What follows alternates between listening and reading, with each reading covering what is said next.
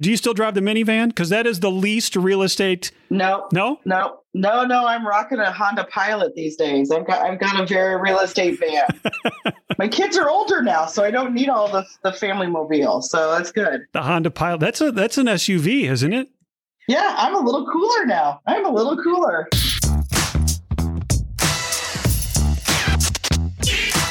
I am Angie Kerr, and I am the Senior Buyer Specialist with Mark Waldhoff's team at Keller Williams Realty. I only work with buyers.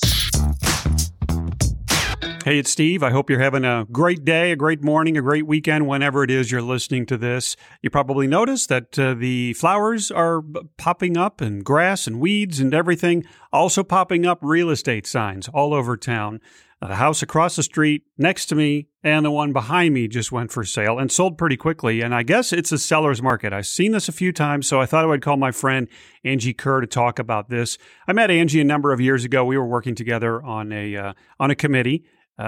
She's just fun. She's fun to talk to. She's outgoing. She's always in a good mood, and she loves her Instagram. So we're going to talk about real estate and getting your house ready to sell if that's what you think you might want to do. We'll also talk some Illini football. She's got a connection there. So let's talk to Angie Kerr, a local Champaign-Urbana realtor and a friend of mine. But before we get into it, one favor to ask: if you know of somebody who likes to hear about interesting local people, or maybe heard me on the radio and you think they'd like the podcast, tell them about it. They just have to search for Holstein and Company in their favorite podcast app, or they can go to holstein.co. Okay, my conversation with Angie Kerr. I didn't know that existed. I assumed that, is that something that more and more realtors are doing, or is this unique? So it's like we're licensed to do everything.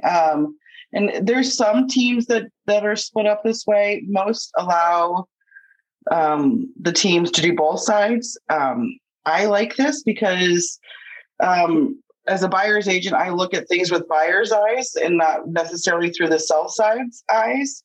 Yeah, I like it. I love looking at houses. I love the buy side. So for me, it's a good fit. And actually, the first time I met you, and it's been years, we served on a committee together, I think, this is the first time I met you. When my wife said, "How did the first meeting go?" I said, "That Angie Kerr, she's got buyer's eyes." Yeah, that's it. I've been told. Yeah, so that's a look. You have helped Deb and me as we have looked for a home back in the Clark Park area. I don't know how many homes you helped us look at, because we think we probably looked at 50 homes. Yeah, it's funny because there's some people that will find their house the first house, and there's other people that look for years and years and years. And I'm a townie, so I kind of know all the back rows, all the neighborhoods, and I think that helps too. So yeah, everyone's different. Everyone's different in the number of houses they need or want to look at. So.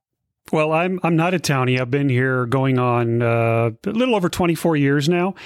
And I remember buying my first house with my first wife, and I went to visit a realtor. I can't remember how we chose him. I literally think it was random. I think we drove by a realtor office and said, "That looks fine. Let's go in there." And we said, "We need to buy a house." And they gave us to somebody. But I remember saying, okay, we kind of know what part of town that we want to live in because we've been here a year. And this is the kind of house we're looking for. So he literally went to like another room and printed off a bunch of homes and said, now he goes, "Here's what I would do. I would just drive around, look at these homes from the outside, circle the 3 or 4 you really like, and then call me or come back, and then I'll make the appointments," which is so different now. Yeah. Well, and obviously technology has played a huge piece in that. Buyers are definitely more educated when they come into the process because there's so much more information available to them on the process. But also now, that's also part of the reason that houses move so quickly is that people can see so much of the house with pictures and virtual tours and things like that online that it actually kind of speeds the process up. So I think that is also kind of what accelerates things compared to, a number of years ago.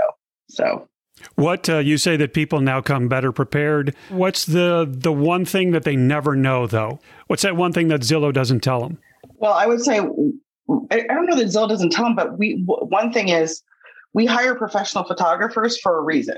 So even though something may look spectacular in person, and it may very well be, there are times when the pictures obviously do a fantastic job of covering up some of the conditions or things like that. Or they make rooms look larger than they appear. So still nothing beats that in-person showing.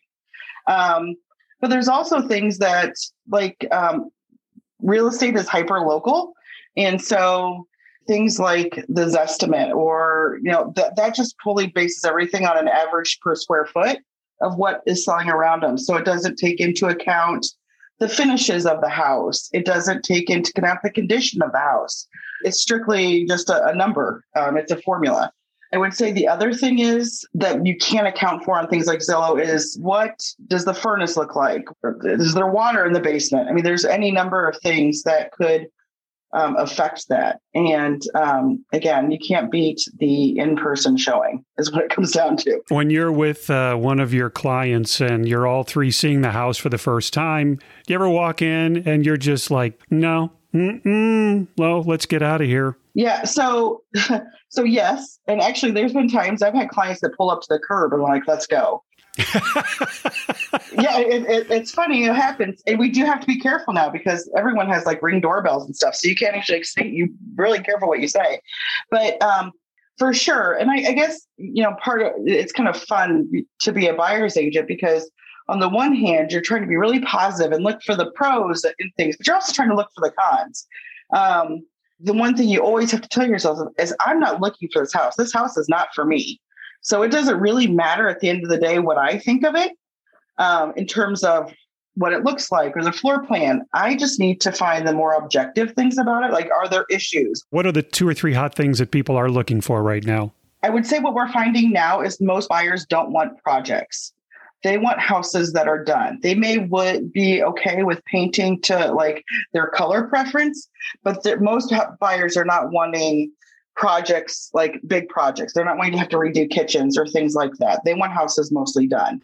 So do you feel more free to say, you know what, this is a fantastic house, but people want finished homes. So you need to go ahead and update this bathroom right here and paint all these walls white and tear out those shrubs. And then the chances of you selling the house are going to increase by 10. Yes, I would say some people are open to that conversation. Like what could we do to increase the value and to get a higher price? It's so important for people to, even if you're not looking to, you don't think you're going to sell your house in the next year or two, but still to stay on top of the maintenance of your house and to not let things get behind. One client that they just bought a house.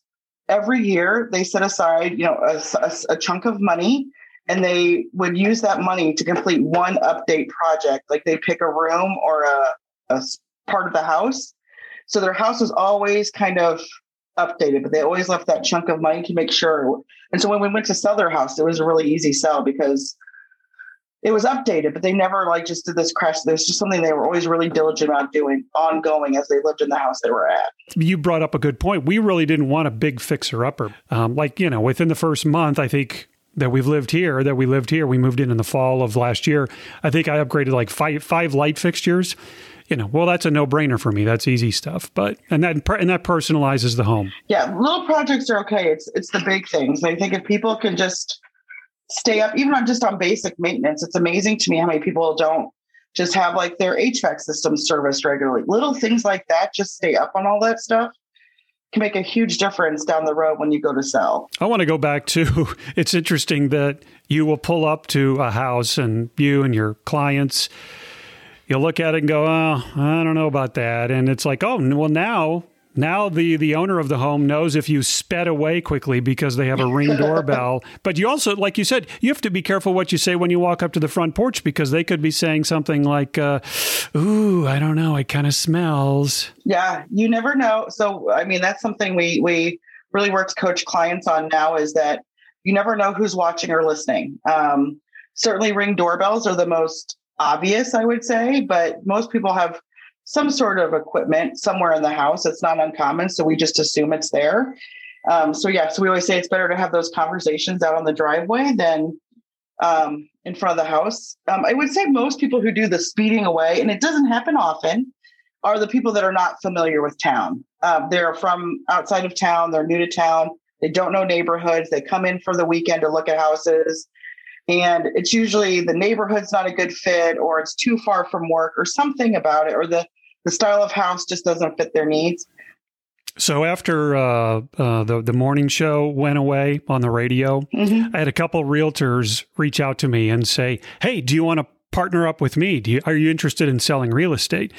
And which was flattering. I have zero knowledge of real estate. You'd be a great buyer's agent, helping people out. Yeah, for sure. But I also know that it's work. I mean, because you see somebody pull up in their car to show a client a house and they're driving a nice car. Although, yeah, do you still drive the minivan? Because that is the least real estate. No. I'm rocking a Honda Pilot these days. I've got a very real estate van.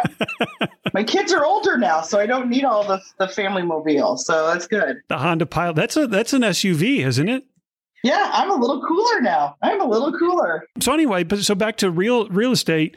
I remember and I just thought to myself that, it seems like one of those jobs that, you help people show homes, but I bet there's a ton of behind the scenes work. It's like being a police officer. It's like 10%, hanging out with the public and answering calls and 90% paperwork and meetings. You were always on. It's funny because I drive around town. And you always notice, is there a new sign in the yard? Or when people talk about things, I refer like, oh, I sold that house or I did this. But you do, I think, especially as a buyer's agent, one thing that is critical for me being the best agent for my clients is to know what's going on in the market and what houses are for sale, or to keep your ear, open to who might be interested in selling.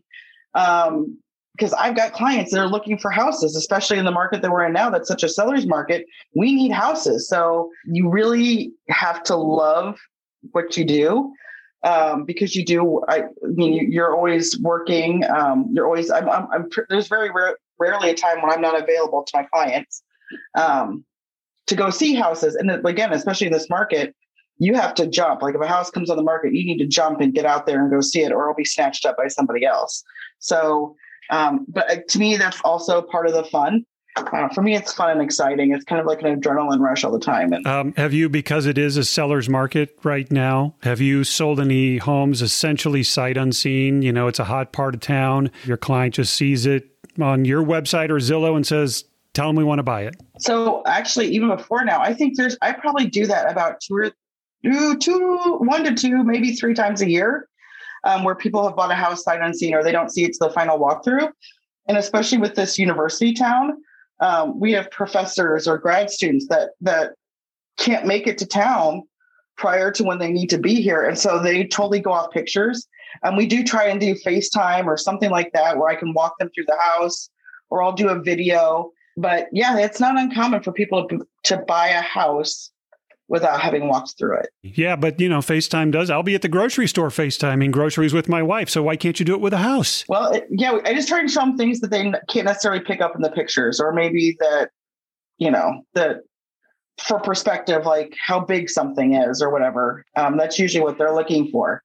That would be a little nerve-wracking, though. You're the buyer's agent, and you're on FaceTime with them, and you're showing them, and they're like, yes, we want it. But at the same time, you're their eyes and ears, because that could be a little nerve-wracking, right? I'm trying to think. I don't think in any of those cases I've ever met the person prior either. So it's not even like I had shown them some houses, and so I got a vibe of what they're looking for. They truly are just, I've met them only virtually through FaceTime or Zoom call or whatever. So back to, if somebody said, hey, I always thought about being a realtor, I'm thinking about change. So the number one thing is you're always on, right? Basically, you're just always, checking email and texts and keeping up on what's going on, even if you're driving through neighborhoods. And so I'm a workaholic. So that for me is like part of the fun of the game. It's really this market, especially in this market, you just have to be ready to go at all times. Well, so you said you're a workaholic, but I follow you on Instagram. You're one of my favorite Instagrammers. I don't know. They're not even memes. I guess they're memes that you post. That's like my happy place. That is where I like to start my day off with a laugh, like something that's going to make you smile. And so that's kind of where it started. And of course, my girls and their volleyball, that's a very big chunk of my life right now with 3 girls that I'll play. And so I kind of look at Instagram as not very worky. It is definitely more the social side. And the fun memes or whatever videos, I figure if I can start my day with a smile, then the whole day will go better. Just starting it off on a positive note or something light and funny. And now it's to the point where people look forward to that and they send me memes that they find to post. So I guess other people are enjoying it too. So that is also lovely. So yeah, Angie Kerr, your local meme realtor. Yes. That's my happy place. So if you want fun, happy on Instagram, Angie Kerr 31 is where I'm at. So I've loved this one. All these men complaining about wearing a face mask. Try wearing a bra in August. Yep. Yeah. That was my husband complaining about a face mask. So I decided that would be a good one for that day. He was not doing that, was he? Oh, my husband does not like to wear them. No, he does not. Not because he's against them. He just gets uncomfortable wearing them. So I always give him a hard time about it. I'm like, it's not the end of the world. So your husband will not remember this, but I met your husband at the YMCA in the swimming pool. Oh, dear Lord. I'm sorry. So he was swimming. I was swimming. We were in each other. I was in my lane. He was in lane. And we both needed a break. I'm not a very good swimmer. I'm not at all, but it's very physical. Yeah. And so I take a lot of breaks, and he had taken a break. He was killing it in the pool. And I said, hey, I'm Steve. And, what do you do? Oh, this was back when I was on the radio. And who are you? And he goes, oh, I'm Jonathan Kerr. And I'm like, oh, okay. And I didn't think anything of it because I know Illini sports, sure, kind of, but I didn't think anything of it. And then I think I told my wife when I got home, she's like, oh my gosh, you know who you met? And I'm like, no, it's just some guy in the pool. Yeah. We're half naked sitting in the pool. So anyway, that was my How I Met Your Husband story. But it's funny that you met him in the pool because people know him for football, but really he went to high school for water polo. So he's a fantastic swimmer. And football just happened because he was so big, they convinced him to go out for the football team. It was when I was Googling him after, this was, months after, and I saw something about him being an Elvis fan. Oh, he's huge. Yeah. Still an Elvis fan? Still. He has the whole sunglasses, fake sideburns, he dresses up all the time. Yeah. He was born in the wrong era. He loves Nixon and Elvis. I don't know what happened to him. So he was on the team. So whenever, when there's a new hire, like we just had, there's a new football coach, does he get pretty excited about that? And are you like, okay, you just rolling your eyes, you're like, okay, that's great, I got to go sell a house, or is he just pretty chill about it? He's kind of weird about it. Like, it's like he gets excited, but then not overly excited. And he just, he just hopes they're good. And he's just prays they get better because he always reminds me that they were good when he played.